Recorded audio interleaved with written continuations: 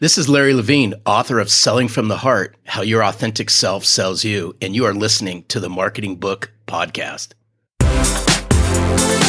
Welcome to the Marketing Book Podcast, helping you keep up with the smartest thinking in the quickly changing field of modern marketing.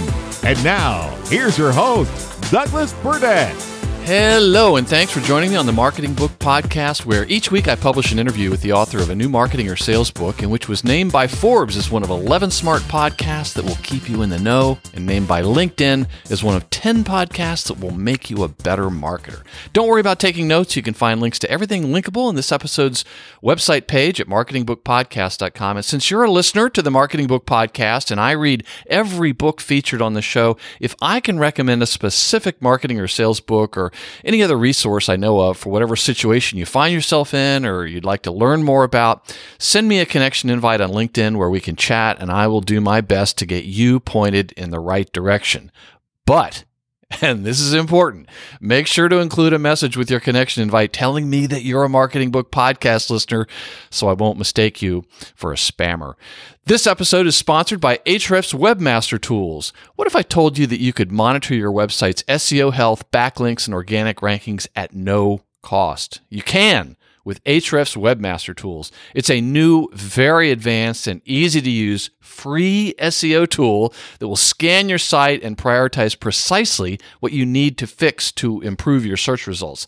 And it's so easy to use, even a podcast host can use it. Check it out at ahrefs.com/AWT. That's ahrefs.com/AWT.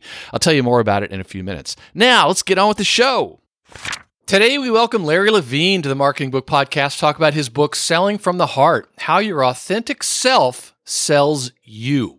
With 30 years of in-the-field sales experience in the B2B technology space, Larry Levine has successfully sold to customers ranging from up and down the street accounts to Fortune 500 companies. In the fall of 2013, Larry became a corporate major account rep for a Japanese original equipment manufacturer in Los Angeles, California, one of the most competitive markets in the United States. He walked into a zero-base opportunity with no current customers. By using the strategies explained in Selling from the Heart, he booked over $1.3 million in new sales the following year, leaving behind a $1.6 million pipeline for the next rep to develop. Larry now coaches sales leaders and their teams to do what he did. Since 2015, Larry has coached sales professionals across the spectrum of tenured reps to new millennials entering the sales force. Larry is also co-host of the Selling from the Heart podcast with Daryl Amy, author of The Revenue Growth Engine, which was recently featured on the Marketing Book Podcast. And interesting fact, Larry's father was a PhD rocket scientist. Larry, congratulations on Selling from the Heart, and welcome to the Marketing Book Podcast. Hey, Doug. Thanks a lot. I've been looking forward to this, so let's get to it. I think we're going to have a great time. Me too. And I saw you at the Outbound conference the last time it was live, I guess about a year and a half ago, 2 years ago. And I regret that I didn't walk up and introduce myself. But, I'm like everybody probably in LA, you see a celebrity and it's like, oh, I don't want to bother them. I don't want to interrupt them. And so hopefully one of these days we'll cross paths. But oh, stop. Come on. But you said something that was really interesting. Doesn't it seem like a year and a half or so ago or 2 years ago was about an infinity? Yes. Yes. Oh, it's so interesting. Oh my goodness. It's really thrown off all my sense of time and space more than normal. But another interesting fact about Larry Levine is that your sales career started with drugs. Dude. Dude. Yeah. Whoa. So maybe we should explain that you were not a drug dealer. No, actually, no, I wasn't. Full disclosure. So don't anyone have some preconceived notions of who I am. But in high school, I'm a big believer, Doug, that a lot of your early jobs that you have in life help you form the foundations of what happens later. And a lot of my high school career, and obviously, and sometimes even into college, was working in a pharmacy. I remember my very first job was delivering prescription medicine after school to people who couldn't get out of their house. And so that's why I always say, my first real job was selling drugs, but it actually wasn't. It was kind of pushing them out the door, but nevertheless. Right. Well, interesting fact. The host of the Marketing Book Podcast, his grandfather and his uncle were both pharmacists. They had some drugstores. So I remember when I was little in the summers visiting them and watching that whole world. It was very interesting. And it's kind of an experience that's gone away because now all the big chain drugstores, in fact, they ultimately sold to a big chain, but it was a small drugstore, and it was really interesting to see how it all worked and the relationships that they had with their patients. So, it's interesting. So I'll drop another little secret on you, Doug. Okay, so this sounds like a Marketing Book Podcast exclusive. I just want the listener to appreciate that. Actually, at one point, I did want to become a pharmacist. That's right. Yes, I saw that in your book. Because exactly what you just said is, even though it was after school and I was in and out of the pharmacy, I started to see the relationships that the pharmacist had with the people that were coming in. And I also started to notice the relationships that they had with the pharmaceutical representatives that would come in as well. And I go, this would be kind of cool, right? I'm just young and impressionable. And I go, hey, you know what? I think I could try to become a pharmacist. I mean, because obviously that was my first real paying job once I turned 16. But here's what was interesting is, and full disclosure, I went into my first year in college set to become a pharmacist until I got to chemistry and I couldn't balance a chemical equation at all. And I said, man, Larry, if you can't balance a chemical equation, there's no way in heck you're going to become a pharmacist. Yeah. So it was a short-lived thought. It took one semester of chemistry and I was done. Well, I think most people, certainly me, a lot of listeners, are probably not doing what they originally thought they were going to be doing. So I should explain, there's always a new listener on every episode, and this is the Marketing Book Podcast, but this is a book about sales, obviously. And the reason I have books about sales are, there's a variety of them, but one is that the most successful marketers have deep understanding and insights into sales, what their sales counterparts are doing, what their challenges are, perhaps even more importantly, deep insights into the buyer and the friction the buyer has and all that type of thing. But also just personally, it seems to me like I get more marketing ideas by reading sales books than by reading marketing books. But obviously I enjoy both, but that's why I insist on having sales books on the Marketing Book Podcast. And I was so interested to see that a number of the authors that have endorsed your book, I've had the honor of interviewing. So it was like a little bit of a family reunion here for me. So let me just read from, and I know, Larry, I know you're very competitive with Daryl Amy, but I don't want this just a little bit. So Daryl, if you're listening, I'm going to one up you this whole time. So yeah, so I don't want this to be all about Daryl Amy, but I want to talk about Daryl Amy as much as possible. I want to read from a quote from the preface that he wrote for the book. He writes, "Every one of your competitors has access to similar sales tools and tactics. Most likely, there isn't a whole lot of difference between your products or services and your competition. In this environment, how are you going to win? You need to do something different. At first glance, it may seem that the idea of selling from the heart is a little touchy-feely and not focused on results. However, I've come to agree with Larry that the true X factor that differentiates the winners is that they are genuine and they give a rip about their client's success. They want to help. They don't need a sales manager to push them. They are driven to succeed and willing to work hard to earn a great living. When you sell from the heart, you introduce a whole new dynamic into the sales process that creates powerful differentiation. That helps you win more deals, which is not touchy-feely at all. But it also does something else. In addition to making more sales, you get to make a difference. Selling from the heart equals more money plus more meaning." So, Larry, this book is divided into two sections, which is finding your authentic you, and then the sales skills of an authentic sales professional.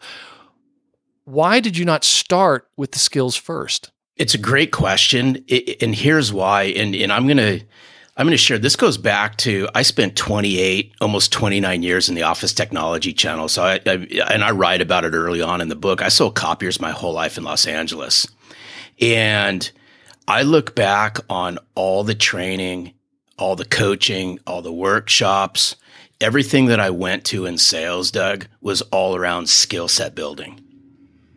How to piece a deal together, how to prospect better, closing techniques, right? All that. And these are things that we all can agree are important. But there's not one time in my 28-year career that not one manager and not one leader. Now, I'm going to put a preface on this. I probably had more managers than leaders, and that's a topic of another conversation. But nevertheless, they never helped me become the best version of myself. They never, in a group setting, said, hey, you know what, over the next couple days, we're going to work on your authentic self. We're going to work on helping you become better. And when I went down the road of bringing all this to life, I said, you know what? And when I started to write the book, I go, I'm going to flip the script on this. The skills are important, but those are going to come secondary. It's about uncovering who you are. It's about doing the inner work. It's about uncovering and bringing the best version of yourself forward in a real, genuine, authentic way, and then marrying those skills together. To me, that's a home run. That's why I divided the book into 2 parts. Yes, and it brought to mind one of the books by Anthony Iannarino, The Only Sales Guide You'll Ever Need. Mm-hmm. And it's all about getting your head straight. And, the General Mattis quote about the most important 6 inches on the battlefield are the space between your ears. I mean, if you get your head straight, everything else falls in place. And that's what's going on here in your book as well, at least in my opinion. So yeah, it is. No, you're right. It's not only getting your head straight, Doug, it's getting your heart straight as well. Yes. So I want to step back, though, and ask you about something you have on page 16. Why are you concerned with the current state of the sales profession? Because everybody, I'm going to be pretty direct on this, but I'm going to be professional about it. As long as it's from the heart, Mr. Levine. It is. In everything I do, I speak that way. Yes. But I do it because I care. I care about the sales profession. And when I say I'm concerned about it, is I'm concerned because everybody's deflecting. And let me maybe not so everybody, but when I say this is we live in this excuse society in sales.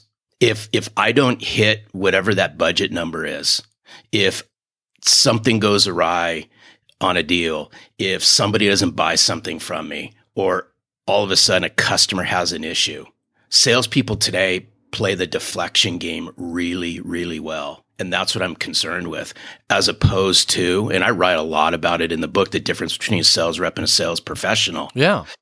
And where the big part of this is I'm concerned with is, why don't you take ownership for what you do? Yeah. Say more about the difference between a sales rep and a sales professional. That was a more of an eye-opener for me. Yeah. And I want to preface this. This is not to disrespect by no means anybody in sales. And I don't want your listeners, to take this personally, because it's not a personal statement. It's to get us to think. And I'll keep it really simple, and then I'll expand on it, Doug. Is in simple terms, I said the difference between a sales rep and a sales professional is sales professionals do the things that sales reps fail to do. And what I mean by that is consistently prospect, consistently working on themselves, consistently learning, consistently asking those tough questions that get people to think, lending a helping hand, learning how to serve, always striving to become better every single day. They set the time aside to work on themselves. They set the time to work on developing in their mind, and they have a no excuse attitude, as opposed to sales reps who just go about doing their job and expecting everything to happen. Yes, and later in the book, you talk about sales professionals treat sales just like a professional athlete approaches their line of work, constantly learning, practicing, doing, refining. Let's talk a little bit more. Let's go through some of the things that are in the first part of the book. And I want to ask you to explain the part about finding your authentic you, and you walk the reader through some of the things they should be doing to determine who they really are, and maybe who they're not. And that's okay. Mm-hmm. You write that self-reflection is never easy, but for sales professionals, this is the difference between just getting by and making it happen. Talk about self-reflection. Yeah, and I'm going to get kind of deep on this for a moment, but I think you're going to understand where I'm going with this. And I had to look inside myself, when I was writing this book as well, but my whole entire sales career. And I think why it's so important to really uncover who you are in sales is it okay if I take your listeners back in time a little bit, Doug? Please. Thank you. I have lots of extra audio tapes, so it's going to be fun. No, it's all I went good. by Costco. It's all good. I hope your membership card was valid. Yeah, well, they always kind of look at me a little suspiciously, as they should, but please, go ahead. No, in all seriousness, why I say that the self-reflection and really uncovering who you are is I want to take everyone back to how I was raised. And I think you'll understand even more so as we peel Selling from the Heart, the book back, is I grew up with a father who was a rocket scientist for the United States Air Force. So he had a PhD in aeronautical physics from 2 Ivy League schools before he could legally drink alcohol. Serious brain power. Massive brain power. He graduated high school, a science high school at 15 and a half, and 2 Ivy League schools with a PhD in aeronautical physics before he was 21 years old. And I was raised because my dad traveled a lot. My dad was constantly on the road as a rocket scientist. So I was raised by a very nurturing, overbearing, loving, caring mom. I grew up with a couple sisters. Most of my cousins were females. So I always tell people, Doug, I'm more female than male, and that's okay, right? I'm comfortable with it. You're in touch with your feminine side. I'm in touch with my feminine side, and I can cry with the best of them. And I put both of these together to help catapult me in my sales career. But I shared the self-reflection part of this because I struggled mightily growing up as a kid because school and education I rebelled against. And I saw how smart my dad was. And I go, I maybe missed the gene. And I fell into sales because, right? It's not like I grew up and said, hey, I can't wait to become a sales professional like most people, right? There's other careers I wanted to do. Like being a pharmacist. Right. Yeah. But I fell into sales completely polar opposite of what my dad was. Why am I sharing all this? Because I had to grow up with a dad who was so super smart, and I didn't have that gene. And I didn't want to let my dad down. But I went into sales, and the whole time I had to sit there and go, okay, am I getting there? Am I getting there? And I would beat myself up. And that's where I learned this whole self-reflection and coming in tune with who I am, is because I had to come to grips with, hey, guess what? This is who I am. I may not be as smart as my father, but I'm just as good. And I learned that the more that I worked on myself, the more I worked on the inner part of who I was, and the more I came to grips with my strengths, the better that I became. Most people don't want to reflect, I would think. Why do you think that is? Maybe afraid of the truth? Yeah. I don't know. I'm sure there's psychiatrists and psychologists that can explain it to us, but it's scary. People don't want to face up to it, but some of the greatest advancements have happened for people when they were faced with something like that. And that's why you often hear that success is such a terrible teaching experience because through failure, particularly fast failure, that's where the real learning happens. So I'm not encouraging people to fail, but I can just think of some of the setbacks I've had in my life, like everyone has, and how much I learned from them, and how much I learned through adversity and tension. Yeah, one of my favorite sayings, it played out through my whole career, is this: the stories in our head are the stories that we tell. The stories in our head are the stories that we tell ourselves, and then we act those stories out. That I wrestled with that my whole entire sales career. And that's why I always worked on who I was, because I never thought I was good enough. And I say that because of how I was raised with somebody who was such a smart brainiac that I had to say, you know what, I developed all these stories. And that's where, and again, I told somebody, Doug, as I was writing Selling from the Heart, because I was about 3 or 4 chapters in, and somebody asked me, what's the research? What's the science? What do you bring into Selling from the Heart? And I said, hey, full disclosure, right? I don't have a PhD in psychology. I don't even have a master's in human, psychology, anything like that. But I have a PhD in getting the what kicked out of me my whole life selling copiers. And that's what I'm bringing. I worked harder on myself than anybody else did. I held myself to a higher degree of standard than anybody else did. And I brought that to life because I'm a big believer in this. And I write about it a lot. I speak about it a lot through Selling from the Heart. I believe we're products of how we were raised. You've heard that saying before. We are products of how we were raised. Well, guess what? In sales, whether that be in sales or in marketing, right? We are who we are based on the environments that we were raised in. I took both of that and I put it together. Being raised with an overbearing, highly relational, highly emotional, real, genuine mother and an overbearing, highly educated father, I smashed that together and I brought it to the sales world. Are you sick of your competitors outranking you in search results? Wish there was an easier way to get more Google traffic? What if I told you that you could monitor your website's SEO health, backlinks, and organic rankings, and then get clear and simple advice on what to do to fix it so you can increase your website visibility on Google for free? With the new Ahrefs Webmaster Tools, you can do it. They'll help you quickly improve your site's Google visibility by showing you over 100 technical issues that might be holding back your site's search performance, as well as how to simply fix them.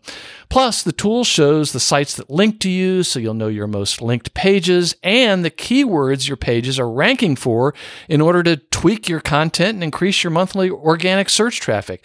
This used to be something reserved for professional SEOs who had special knowledge and access to expensive tools, but now you can do this in minutes with Ahrefs Webmaster Tools for free. And this isn't one of those 14-day free trial offers. It's a super powerful tool that'll do a full website audit for you and keep working for you for free. You know, when you realize just how valuable this free tool is and how much it can help grow your business, you might want to think about showing your appreciation by sending the host of the Marketing Book Podcast a bottle of Cabernet Sauvignon. Something to think about, just putting it out there. I'm kidding, not really. But seriously, we've been using Ahrefs at my firm for years, and I'm delighted to have them back as a sponsor. Check out Ahrefs Webmaster Tools at ahrefs.com/AWT. That's ahrefs.com/AWT. I'll also include the link in this episode's website page at marketingbookpodcast.com and include a video that shows you how it works. So, through the self-reflection you explain in the book and some of the things that you can do to own up to who you are and really leverage those strengths, let's talk a little bit about people's story and their brand. And you write in the book that the biggest problem is that most people in sales haven't been taught nor have given thought to how important their brand is and what to do with it. So how can salespeople share their story in such a way that positions them as the go-to sales professional that everyone wants to work with? A couple things. I'll share where I really learned this from. I learned this about 15, 16, 17 years ago, Doug. After you'd been in sales for a number of years. After I've been in sales for a while. And this is, so now I'm going to take everyone back. So I'm probably in my early 40s. I'm 56 right now. Mm-hmm. And so I was probably 40, 41 years old, right about there, when I knew there was something just not right. And when I say there was something just not that right that was at a point in time where people were hiding behind even back then, emails, phone calls weren't getting returned as much and so forth. And I had seen a gentleman speak at my son's private school, and it really intrigued me. And afterwards, I went up to this person. Lo and behold, fast forward, this guy was my very first business coach. But what really intrigued me about this person was his story and how he openly shared his story and the troubles and everything that he went through growing up. But what was interesting about it is it resonated. It resonated to me. So long story short, I walk up afterwards, we exchange some pleasantries, and I ask him if I can buy him a cup of coffee. And we had that cup of coffee, and right then and there, I said, something's just not sitting right with me. I think I've lost my edge a little bit. And I asked him, I'm a big believer in the old saying, if you ask not, you get not. And I asked him right then on the spot, hey, I'm just curious, would you be my coach? Not really knowing what a coach was all about, because I'd never had one before, Doug. Now, did you say he had been a coach? Yeah. But I have never had a coach, but there's just something about him that I aligned to. I aligned to his story and how he was raised. I connected to it. And why am I sharing all this? Because that's where I learned and I write about it early on in Selling from the Heart. I cut a 5-figure check to the guy right on the spot to coach me for 90 days. I wouldn't be where I'm at today without it. And I share this because the first time we met, he taught me about brand. He taught me about the importance of capturing the attention of somebody online. I didn't even know what social media was. I had no idea what any of this stuff was. Well, it must have been pretty new at the time. It was. But I'm sharing all of this because as we started to peel back conversations, he goes, what do you think it would be like if you learned how to replicate what you were doing face to face and how you were taking care of your customers? And what do you think would happen if you started to put that online and let people start following you and learning more about you? This is before I knew about what any of these, social media platforms were. So right then and there, he helped me build out a website. On that website, I positioned myself, my story, what made me, me, and I drove people to it. I drove all my clients to it. And everybody that I sold something to, I took a picture with and my arm was around them and it went up on this little, now it'd be like a landing page website. But back then I thought it was big time. But it was right then and there I learned about the power of the brand. Not from a marketing perspective, but from a pure sales perspective. And all of a sudden, my clients started to see me in a different light. If I met Doug Burdett for the very first time, I was going to drive him, and I was coached to go to my website, learn something about me at your leisure when it's convenient with you. And I'm sharing all this because just as my first business coach story hit home, I learned the power of telling a story as a salesperson. The story of how I take care of my clients, what they can expect, the experience they get. And I just put it out there. And it's really interesting. Back then and still to this day, I'm not afraid to try new things. And back then I wasn't at all. And I saw the power instantaneously of how I started to connect and relate to people in a really commoditized backwards sales channel, the copier channel. Yeah, and in a competitive market, yes. Well, if it works there, that's an indication that it could work anywhere. There are two statements that you say that, back to the self-reflection, that every salesperson should be more or less saying into the mirror every day. One is, I am a student of my clients' problems. I'm a student of my clients' problems. I thought that was great, and boy, does it apply to marketers as well. And number two is, I am an opportunity creator for my clients. Can you talk more about what it means to be a student of your clients' problems? Because that's one of my favorite things in the book that I am stealing, and it's worked its way into my subconscious already. Right on, Doug. I like it. I'm a student of my clients. And you know what else it means to me? Of course, we all interpret things differently. Sure. You are observing them. You're not saying, what's your problem? What's keeping you up at night? You can't become a student of your clients' problems unless you are getting deep insights into their world and what their real problems are. Yeah, which means that you have to be proactive about this. And you have to be willing to ask engaging questions, and you have to do it with a curious mindset because you care. You have to ask it because you really want to know so you can help. But where I further learned this and why I said it the way I said it in the book is I learned a long time ago that, and it still holds true still today, Doug, the old expression, out of sight, out of mind. We've heard that a million times, right? It's true.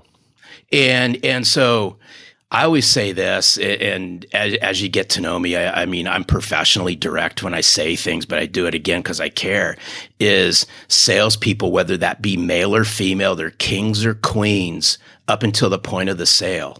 They make the sale and all of a sudden they turn into a frog. They go away, right? They made the sale and now they hardly see each other. They may see each other occasionally afterwards. Yes, and you write later in the book that it's the post-sale is where the magic happens, and that you said that was your secret sauce. It was a post-sale was my secret sauce, but it goes back to this whole, you must be a student of your client's business problems, is because I combined really wanting to understand their business with wanting to even share how much more I could help. So what I would do is after the sale, I set up intervals where I'd go in every 30 days and I would walk the halls of businesses inside their business. I'd literally walk the halls, saying hello to people, observing, right? Mm-hmm. All the key decision makers that are involved in the deal, I would just shake hands. Hey, I'm just here. Just want to make sure everything's going okay. Hey, I'm just curious. What is it that you've been working on the last couple days? I would ask that to everybody that I came across. Larry, that brings to mind the chapter on taking care of clients where you encourage sales professionals to get intimately acquainted with at least 6 people inside every single one of their accounts. Yeah. And I have a feeling it's not 6 for a lot of people. And I've actually thought back on my career where, we just weren't able to get in or we didn't do a good enough job, more likely, of expanding once we were in and getting to know the other people. And it's such great advice. But the catch is you have to stay engaged with the customer after you've made that sale. Yeah, you do, or else you get called out as being an empty suit, which is chapter 10 of Selling from the Heart. But I want to go back to what you just said, because can we peel this back for a moment? Please. Because you bring up chapter 7 of the book, and chapter 7 of the book was spurned by an organization that's out where I live. It's called Johnny and Friends. And Johnny and Friends is a Christian-based ministry not too far from where I live in Southern California. And I'm going to take your listeners back about 25, 26 years ago. I made a cold call into Johnny and Friends, and I didn't know at that point that cold call would forever change my life and how I take care of my customers, which actually, again, spurned chapter 7 of Selling from the Heart. On a cold call, and this goes back when it was a whole lot easier to cold call than it is now. I was given the CFO's card of the organization. Now, the CFO of the organization at the time was Billy Burnett, who's now since retired. After we agreed to agree, now I'm fast forwarding through a lot of meetings and a lot of negotiations and all that. But I remember something magical happened the very first time I installed the very first set of copiers in Johnny and Friends. Now, back that time, 25 years ago, there's 125, 130 people in this organization. After everything was installed, Billy did something that forever changed my life, Doug. That guy walked me around and he introduced me to 125 people in his organization. He didn't have to do it. He did it because that's who he was. He led his life with a servant's heart. And it took hours. I personally was introduced to 125 people in that organization. And it made me want to keep going back for more and more and more. And I go, wouldn't this be interesting? They pulled me in because they showed how much they cared about the service that I provide them. They gave me appreciation, right? They showed me respect and I gave it right back to them. And I said, you know what would it mean if I did that with my clients outside of Johnny and Friends? And from that moment in time, I made it a mission that all of my clients I would see on a routine basis, and I would personally shake their hands and say, thank you for doing business. And I'd walk the halls, regardless if they were involved in the decision-making process or not, because you never know who knows somebody. And it took this goes back 25, 26 years ago. That's chapter 7 of my book. And I go, what would it mean? And I just I put 6 in there because we can at least get to know 6 people in an account, right? Now it's upwards of double digits. But I always say this, the more people you know, the more you grow. Mm-hmm. And the more you can help. The more you can help. The more that you learn from your customers, the more that you earn from your customers. Stealing that one too, Larry Levine. I wanted to just go back to one other thing that was on page 48. This was about referrals, but it has to do with understanding your customers. And you write, as I work with sales teams, I always ask them, what do you think is the number one reason for sales reps not securing more referrals? Some reps say they don't ask. Some say they try, but to no avail. Most have no clue because they never ask. I feel the biggest reason is they don't know their clients as well as they think they do. Mm-hmm. So further affirmation for understanding your customers, and really the companies that understand their customers better than their competition always seem to win. And they don't have to understand them perfectly. If you can just understand them a little bit better than the competition, it makes a big difference. So let's go to the second section about some of the skills that really authentic sales professionals need. And you touched on this earlier, but I want to talk about it a little bit more. You write that the biggest problem with salespeople today is they're consistently inconsistent with how they go about developing their business. Explain what you mean there. I'm going to throw it down. I'm going to throw it down right now. It all goes back to one word. It starts with a P, ends with a G. It's called prospecting. Right. Right? Yeah, pretty much the number one reason for sales failure. So you and Jeb Blunt and so many others. Well, this goes back to, again, how I was raised. There were certain things that were non-negotiable, like doing your homework, right? Doing your chores. Those were non-negotiable things, just as a sample as I was growing up. So to me, when I got into sales, it was drilled into me in the late 80s when I started, prospect, right? Mm-hmm. That's non-negotiable. I took that mindset throughout my whole career. I still do it to this day. Prospecting for me is 100% non-negotiable. And yet seems to be the biggest problem for salespeople. What have you learned about why people aren't prospecting? Is it about where, like in the book where you talk about why salespeople are hypnotizing themselves? That's got to be one of my all-time favorite sayings I've ever said, Doug, is salespeople have totally hypnotized themselves into believing what they aren't doing doesn't work. Like using the phone? Like using the phone, like doing prospecting and things like that. The reason why prospecting doesn't work is you're not doing it. Right? And you're listening to all the trash and all the noise that's out there. And I say this with all sincerity, that when you're inconsistent with anything, right, you're going to get inconsistent results. And what's really interesting, I pop a little bit in there in the book, is I believe the root of all sales evil is an empty pipeline. Mm-hmm. It causes salespeople to do things they normally wouldn't do if their pipeline was full. So it's just a play to get people to think, right? What would it be like if you consistently did the right things day in and day out, and you made a non-negotiable agreement with yourself that every single day I'm going to prospect.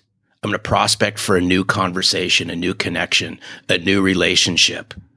And that is one of your goals, is to have a new conversation, at least one new conversation every day. Is that right? Yep. Every single day. So get to know 6 of your customers, try to get a new conversation at least once a day.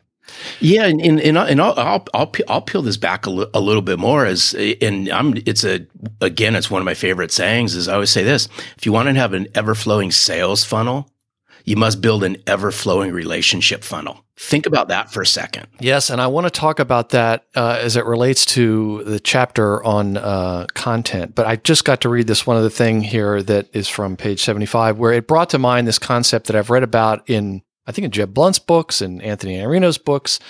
And you're talking about it here, and it's where they talk about the difference between rain barrels and rainmakers.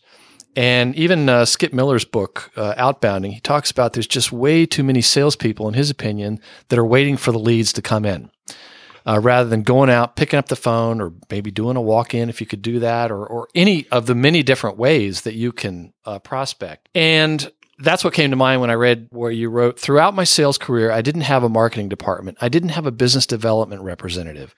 I didn't have an account development rep, nor a sales development rep. I didn't have a telemarketer. I didn't have any of this. I was solely 100% responsible for my own pipeline. Mm-hmm. A true sales professional doesn't rely on anyone else to help them prospect nor add to their pipeline. They must prospect themselves. And I know that you spoke to Mark Hunter this week. He talks about the same thing, and he's a guy that worked in sales and marketing. So I just thought that was interesting and a dose of reality. But you talked about earlier about maybe prospecting was easier or not. You mentioned that when you're training sales teams, you ask them if prospecting has become easier or harder over the last 5 years. What kind of answers do you get? And then share with us your opinion. You get a mixed array, but I always ask, most of the time they're going to say it's become harder. And then so the first thing I always fire back is, well, why do you think it's become harder? And then you always listen to, they're all excuses more than anything else, my opinion.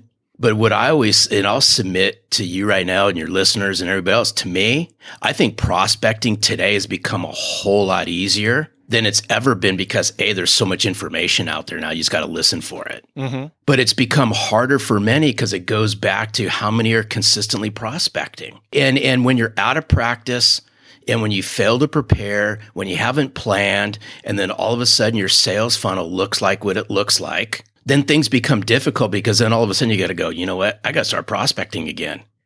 And here's what concerns me more than anything. Go ask a well-established, tenured salesperson out there to prospect. And all of a sudden, you will start hearing excuses, or you'll start hearing things like, but. Oh, that's right. Yeah, they're relying on a book of business that's been built up over the years. And that's why I always held myself to personally prospect every single day. Now, if we fast forward to the business inside selling from the heart and things like that, still no different, Doug. And I know, special shout out to Daryl Amy on this one because he knows it. Yeah, it's been a few minutes since we mentioned him. Yeah, I know. Daryl, I'm sorry. I had to bring your name up because you're probably getting jealous. You haven't heard your name. But I prospect 7 days a week. Really? 7 days a week. I prospect. And here's why I say this, and I really want to be clear on this, is I practice what I preach. If you want salespeople, right? If you're a leader out there listening to this, if you want your salespeople to become better at prospecting, you jump in and do it with them. Now, a lot of people are going to go, Larry, you're freaking nuts, right? I don't have time. I'm going to use an example. Can I use a sports analogy, please? Preferably if it's related to the Los Angeles Dodgers, of which you are an enormous fan. Well, this one's going to be the Los Angeles Rams, which is National Football League, American football. Okay, but don't get Mike Weinberg started because they used to be in his hometown of St. Louis. I know. So, Mike, if you're listening to this one, I know right now you're throwing daggers at me, but just bear with me on this one. But I'm using this as a reference point. I remember how dysfunctional and how bad that team was until they moved back to Southern California. Their training camp's about 2 miles from my house right now. And when Sean McVay became the head coach of the Los Angeles Rams, he did something that I hadn't seen done in a long time, being a lifelong Los Angeles Rams sports fan, is the drills that he had asked his players to do, Doug. Guess what he was doing? He was doing it himself? He was doing them himself. How I know this? Because I would sit up on a hill with a binocular and watch because it was so close to my house. And he's the head coach. He's the leader of that team. Talk about getting buy-in, right? So I share this point because if you're a sales leader out there, and if you want your sales people to become better at what they do, work with them and lead by example. Don't just say, hey, make more calls. Make the calls with them. Hey, make better conversations, engage in better conversations, then lead by example and show them. Mm-hmm. There's a chapter on servant-led sales leadership, and you write that a servant-led sales professional becomes a minister to those affected by dishonest and unscrupulous sales reps. Can you say more about this concept of servant-led sales? There's a huge difference to be servant-led than to be service-led. To me, a servant is proactive to serve, right? Whereas service is reactive. Service is reactionary. Now, here's what's interesting. I came out of a sales channel that would always say this: our service response time is X number of hours, right? We're here to provide great service. I'm not knocking any of this, right? But let's just think about it in its simplest format. Service is a defensive move. To serve is an offensive move. I learned how to serve up the best version of myself, serve up my insights, serve up my education, serve up my other clients to other people, serve up my network, help them because why? Because I care and I give a rip. It also brings to mind like my accountant. I don't get in trouble with the tax authorities and then go to him and say, hey, can you fix this? They come to me and all their clients beforehand and say, you need to do this by this date. There's been a change in the law. Yeah, and here's what's interesting. I learned this early on in my career, that the more proactive I was inside of my clients' businesses, then the little things never became the big things. Mm-hmm. If you get what I'm saying, right? Well, but it's also, you're there. You're not waiting for the water to boil and everything to get out of control. Yeah. And I share with people, everybody, whether you're a sales leader, sales professional, you're a marketing leader. If you want to learn what it means to serve, I'm going to encourage everybody, go out into your community and get involved. Lend a helping hand, serve on a not-for-profit board. Yes, that was an interesting part of your book. It was a couple of reasons also, because a lot of the people that you can help in your career are also serving on boards, and you can get to know them, but you also understand better about serving others. So, Larry, in my mind, you saved the best for the last, because chapters 8 and 9 were probably my two favorite chapters. And chapter 8 was about continuing education. And so the listener understands there are only 10 chapters. So it's really interesting to me that you devoted an entire chapter to continuing education. And then chapter 9, which we'll talk about in a minute, is all about content. That's right, salespeople. It's about content. I want to read, there's one of my favorite quotes is by Jim Rohn, and you had it in there, and I was excited to see it. It really is one of my favorites. Formal education will make you a living. Self-education will make you a fortune. And then you go on to write that most sales reps are in a failing grade when it comes to educating themselves. Tell us what you mean. Why is that happening, and what are the successful ones doing? I think the reason why it's happening is everyone's looking for shortcuts and shiny objects and hacks to get themselves through sales. They don't want to do the work. They want all the accolades with the least amount of work possible, as opposed to what would it mean to my career if I educated myself? What would it mean to my career if I knew more about my industry than anybody else does? Mm-hmm. And what really drove that chapter, Doug, is I remember I'm heavily involved in my Kiwanis group. It's a community service-based organization here in the city that I live in. And I remember listening to an ex-school teacher who then runs the Parent Teachers Association in the county that I live in. And she said this, and this is what really drove the point home in the book. And I would encourage everyone to just really key in on this for a moment. She said that teachers must know 10 times more content than their students. Yes. Okay. And right then the light bulb went off. And again, this is well before I even started writing the book. And because I remember that it was in the back of my memory. And I said, you know what? Salespeople must know 10 times the content that the buyer or their clients know. It's not that they need to know everything. It's not that a teacher needs to know everything. It's just that if they're asked a question, they can logically respond with an answer. Yes. You're right. Salespeople must know 10 times the content than that of the buyer. If you fail to continue your education, then in the buyer's mind, you're failing to bring the goods. This is one huge reason why buyers look on the internet and self-educate themselves. Very few sales reps actually lead with insights and educate the buyer on how to help them do their job better. But Larry, there was one part I've got to read just because it became a religious moment for me. And I think everyone listening to this podcast are the type of people that are into self-education and self-improvement. I say that because I've been able to meet a number of listeners from around the world, and they're a lot of very successful people. And I should add, they're also very attractive people. Larry, I know you've got good-looking listeners, but I have the best-looking listeners in all of podcast land. But you write, let me ask you this question. Please add up how much of your own money you've invested over the past year in your private sales education. How much of your own money did you spend to learn something new about sales to help you improve your performance and enhance your sales skill set? How many sales books did you purchase? How many did you read? Have you hired a mentor? Did you attend sales conferences? Do you enroll in online classes to learn more about how to sell to your clients and prospects? If the total amount you personally invested in your own sales success doesn't equate to 1% of your year-to-date earnings in the past year, then I urge you to ask yourself a very pointed and direct question. Am I really that serious about my sales career?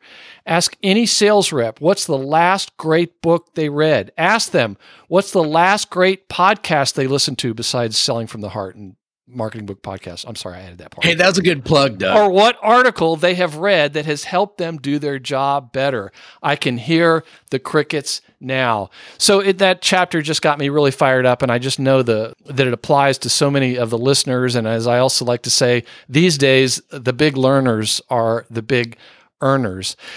Let's go to chapter 9, though. It's all about content. And you write that a true sales professional learns how to digitally fish in the same online ocean that their clients and prospects educate themselves within. Talk about how sales reps need to leverage content as bait. So I'm going to share this through the eyes of a salesperson for a moment, but I think it's going to apply even on the marketing side as well. Is I never like to fish, but the concept plays out. Is we know that. And I've asked those who fish religiously, can you catch a fish without bait? And a vast majority of them, obviously, you know the answer, Doug. They're going to say no. It's really hard to reel in that fish without the right bait on the end of the hook. Well, unless maybe you have a big net. Unless you have a big net and you see a bunch of fish here and you just scoop them up, but that's cheating. Yes. Right? And so now then the world that we live in today, where everybody's online, right? We're digitally driven. We're mobilely empowered. You know, we operate through social networks and things like that, right? If we have a question, we may not even ask anyone. We just freaking open up our smartphones and start typing away and see where it leads us. To me, salespeople must leverage content.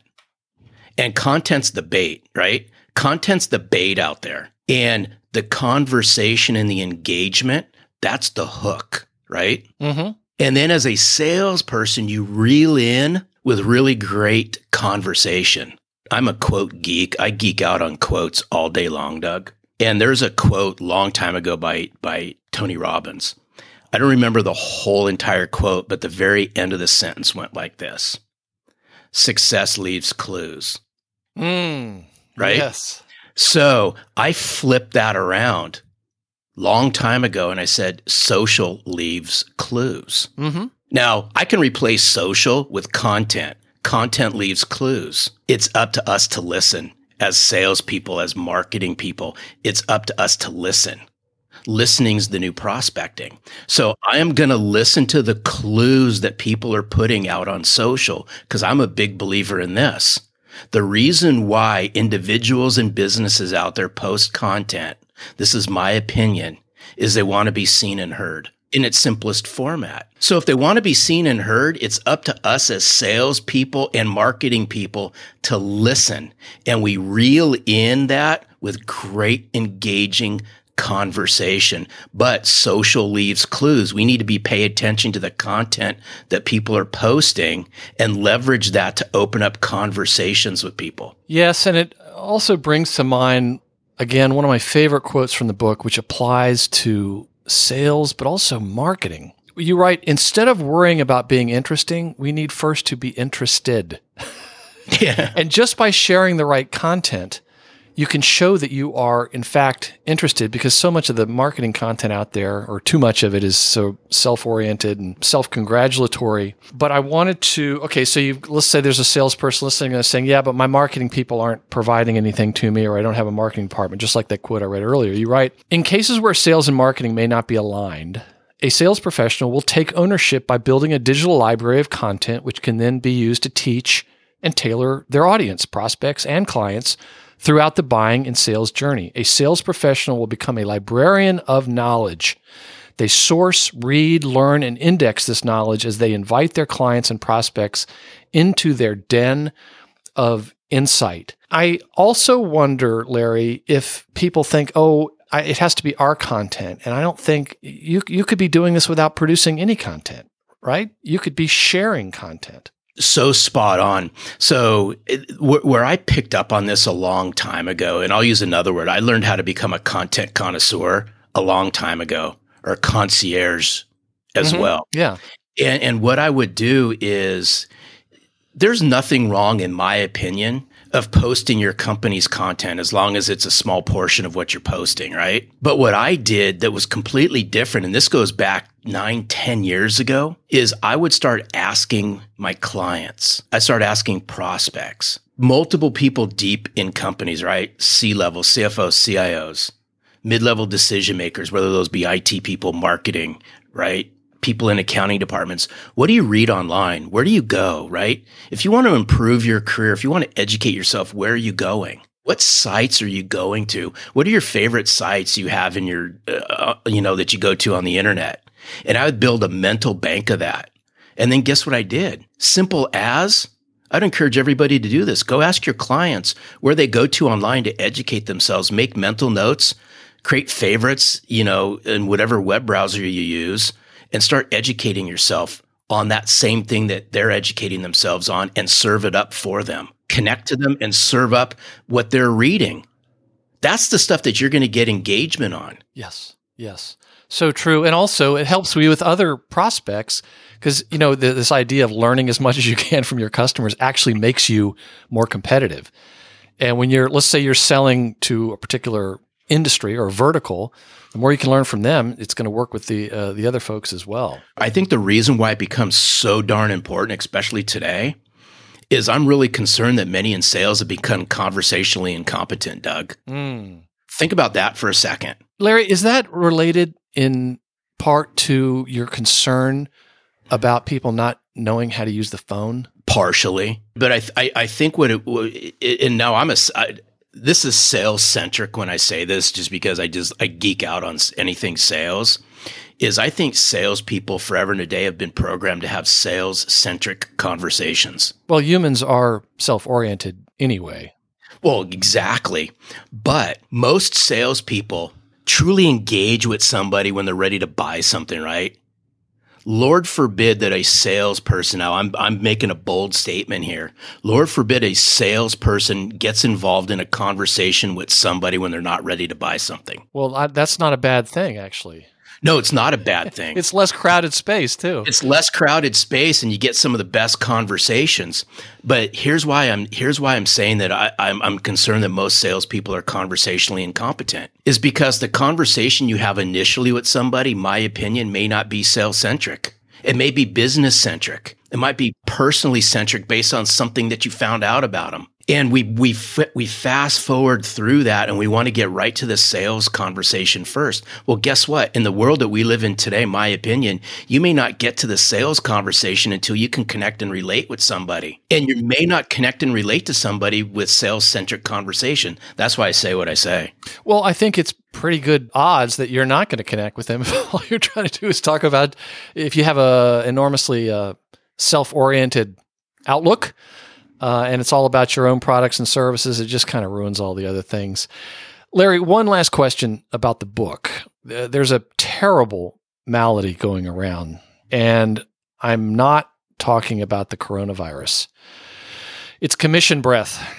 What is commission breath, and what can be done about it? Is there even a cure for it? You know what? Breath mints can't even cure commission breath, Doug. But people smell it. It's the all about me. They smell it a mile away. They smell it a mile away.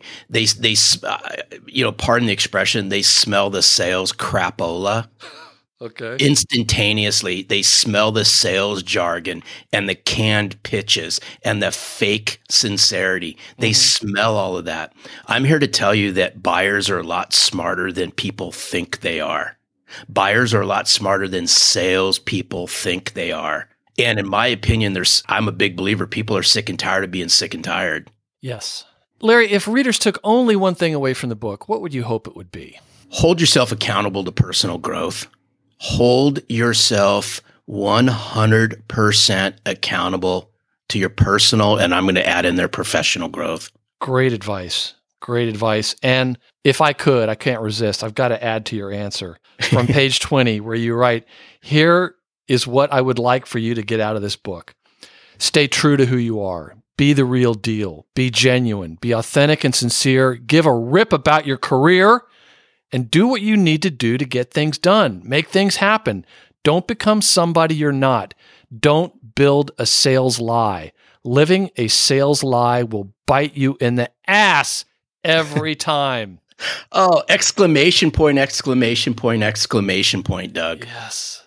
So what's just one thing a listener could do today to put in action one of the many ideas from your book, either that's in the book or that we've talked about? I would say this: become a sales-minded servant as opposed to a reactionary sales rep. And what's something practical somebody could do that to become more servant? Spend more time with your customers?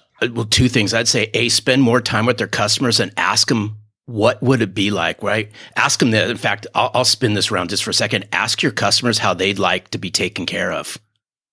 How would you like me to serve you? What's that look like? I don't know that I've ever been asked that by anyone. I challenge your listeners to do this. Go ask your clients. Can you share with me, what does it mean to serve? How can I serve you? What can I do to help you? And listen and watch what happens. First of all, after they pick themselves up off the floor. Right. Yes. And then I think the second part of this is go get involved in the community, learn how to serve, get involved with a not-for-profit organization, and lend a helping hand. That'll give you a really true understanding of what it means to serve. Great advice. So, Larry, in the book, you talk about how you beat yourself up in the early years and you felt guilty and you're kind of driving yourself crazy, and you started to learn how to have a more positive mental outlook. And the other thing that you said you did was you became a voracious reader. Yep. What books have most inspired your working career? 3 oldies and one that's kind of old but not old. So the first 3 are oldies. They've been around forever and a day. First one's How to Win Friends and Influence People by Dale Carnegie. Yes. Absolute spot-on book. That book was written in 1937, Doug, and still holds true today. It's about building relationships and changing the way people think. It's an impactful read that I had early on in my career. Yes, and that book has been mentioned several times on this podcast. And my daughter just finished up at school last year, graduated from college. Uh-huh. She read it. Now she's got a sales job in New York City.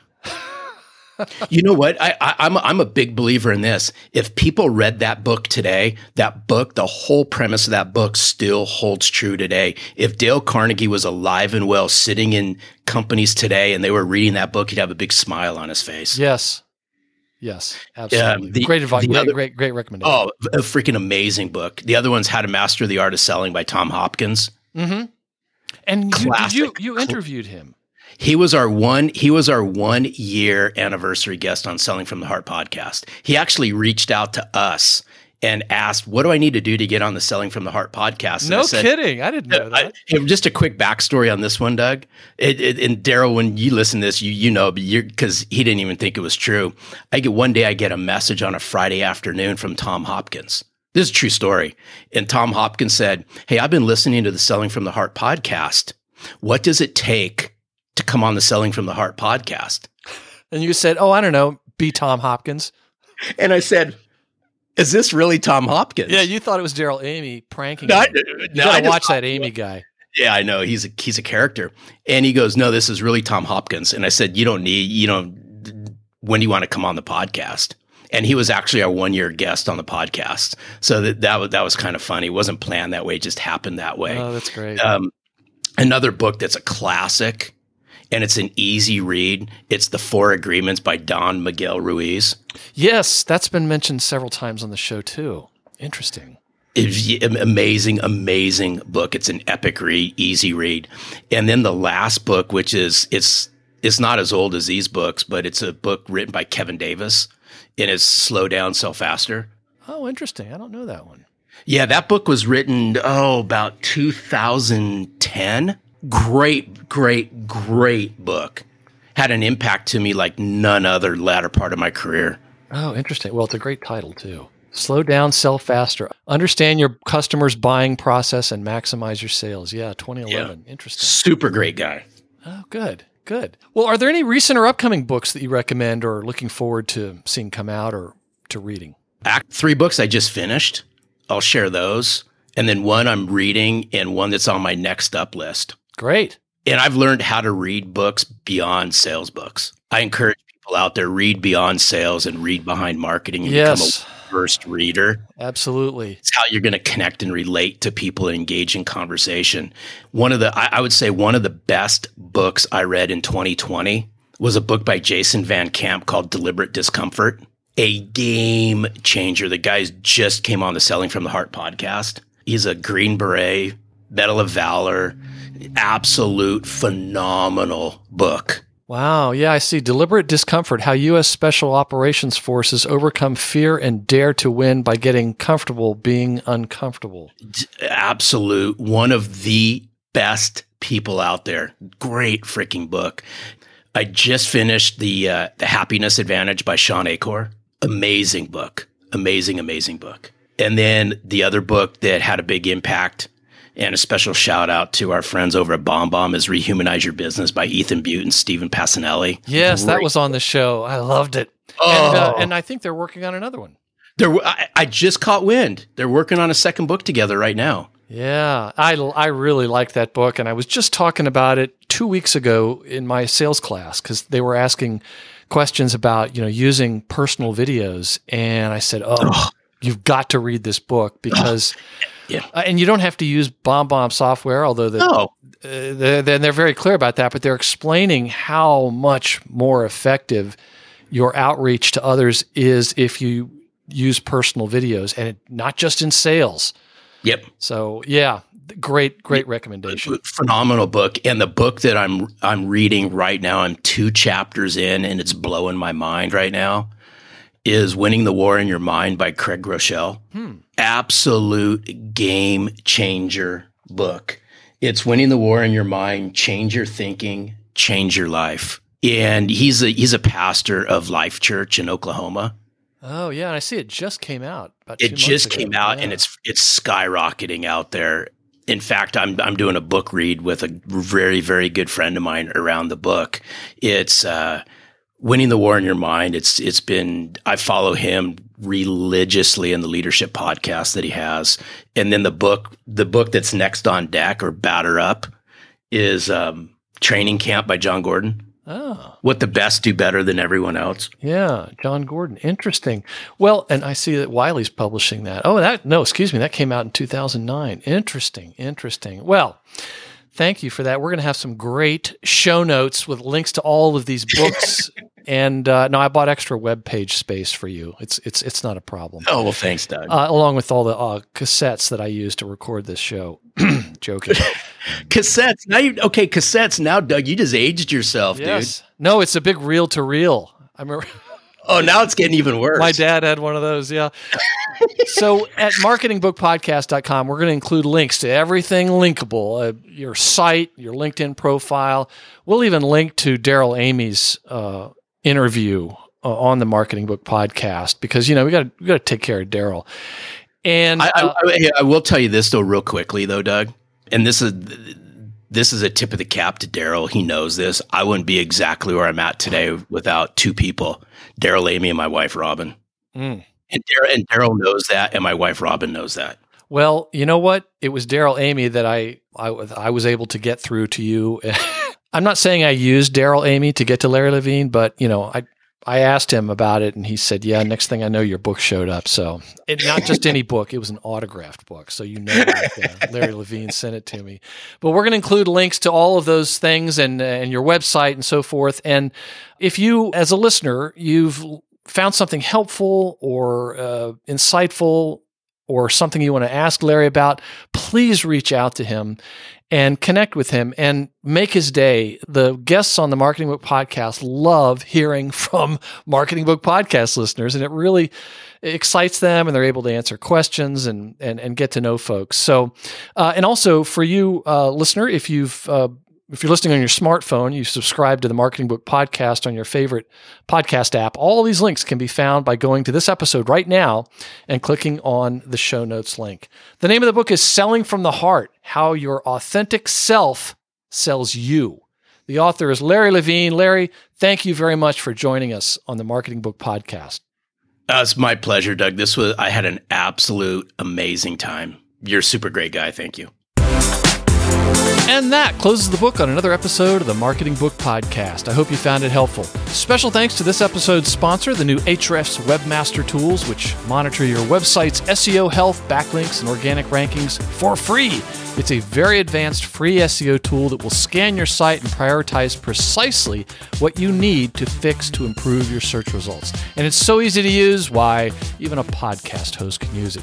Check it out at ahrefs.com/AWT. That's ahrefs.com/AWT. You can also find a link to it at this episode's website page at marketingbookpodcast.com, along with a video that shows you how it works. And remember the words of the late, great Jim Rohn, who said, "Formal education will make you a living, self-education will make you a fortune."